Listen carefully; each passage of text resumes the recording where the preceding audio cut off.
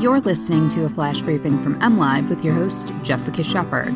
This is Michigan News from MLive for Thursday, November 11th.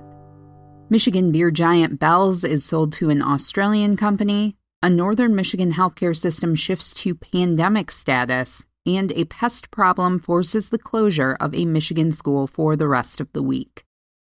Michigan craft beer giant Bell's Brewery is changing hands.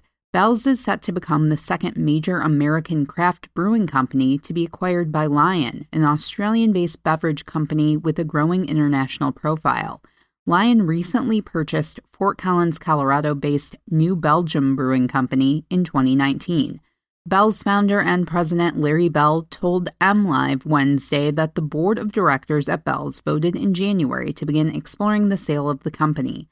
Upper Hand Brewing in Escanaba, which Bell opened in 2014, will also be a part of the sale. Beer drinkers should expect no changes to Bell's current beers, including the award-winning Two-Hearted Ale and seasonal favorite Oberon, and employees will continue to work primarily out of Kalamazoo and Comstock, operating per usual, according to Bell. Bell, who founded the brewery in 1985, cited health reasons as one of his determining factors in selling the company. Munson Healthcare, based in Traverse City, has activated protocols for Pandemic Response Level Red for the first time in the organization's history, as hospital systems around Michigan are seeing a surge in COVID-19 patients. The designation means Munson has an overwhelming number of cases beyond capacity of the healthcare system, said Dr. Christine Nefsi, Munson's chief medical officer, at a press briefing Tuesday.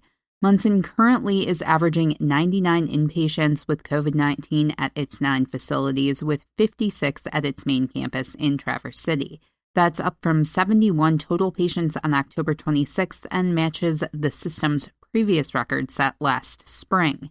In addition to Traverse City, Munson has hospitals in Cadillac, Charlevoix, Frankfort, Gaylord, Grayling, Kalkaska, Mackinac, and Manistee. Munson's service area currently has a 17.9% positivity rate as a 7-day average on coronavirus diagnostic tests, exceeding the previous record of 17.7% set during the spring surge. Sightings of mice and ants has forced Southfield Public Schools to close a school for the rest of the week to deal with the issue. According to Fox 2 Detroit, the University High and Middle School Academies and the MacArthur K-8 building is closed while pest control addresses the problem. Southfield superintendent told Fox 2 that the issue is contained to one building and is not classified as an infestation. Students will work from home for the remainder of the week, as only the approved operations team and select vendors will be allowed inside the facility for the time being. Pest control will spend the week working to remove the pests and sealing openings in the building to prevent future problems.